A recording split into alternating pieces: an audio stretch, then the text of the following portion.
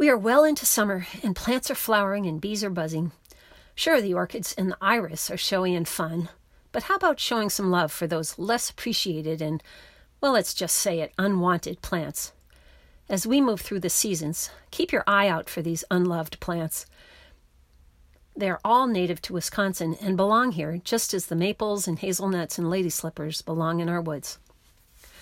Stinging nettle, or Dioica urtica, is reported from every Wisconsin county except one. It's probably there too, but maybe the local botanist decided to pass on collecting it. Even the Latin name, urtica, sounds like it's going to hurt. When touched, the hairs that cover these plants break off and turn into little hypodermic needles that inject nasty chemicals into your skin, causing a painful sting. On the other hand, nettles are the main host for the red admiral, a handsome butterfly found in many parts of the world. Nettles are evidently quite tasty, and the stinging chemicals are detoxified as they are boiled. They're even used as a source of fiber, much like flax. Despite these slightly positive qualities, nettles, found worldwide, are universally disliked. Another unloved plant of the North Woods is poison ivy, or Toxicodendron radicans. While it may be hard to believe, poison ivy is in the same plant family, the Anacardiaceae, as some of our favorite foods, mangoes and cashews. You've probably heard the saying, leaves of three, let it be. And though poison ivy isn't the only plant with 3 leaves, it is a good rule. All parts of the plant contain urushiol oil that causes a miserable itchy rash and blisters if exposed to skin. Not all people are sensitive to its sap, but if you do get blisters, the pus in your blisters is produced by your own body and will not spread the rash. When I was a kid, we always celebrated the last day of school by playing flashlight tag, a game of hide and seek played in the dark. One year, I found the best hiding place ever. It was only the next day, after I broke out in an agonizingly itchy rash, that I discovered my hiding spot was a bed of poison ivy.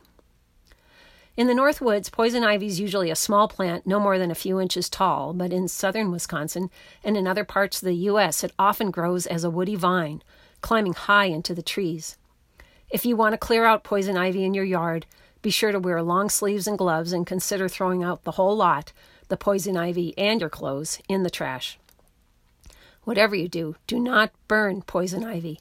If the smoke gets into your lungs, you will likely land in the hospital. Despite its nasty effects on delicate human skin, plenty of birds and animals rely on poison ivy throughout the year. More than 100 insects and mites visit poison ivy flowers for their nectar. Once pollinated, poison ivy forms little whitish berries enjoyed by wild turkeys and crows, and, as unlikely as it seems, deer and bears enjoy munching on the leaves. Another plant with a bad reputation is ragweed, Ambrosia artemisifolia.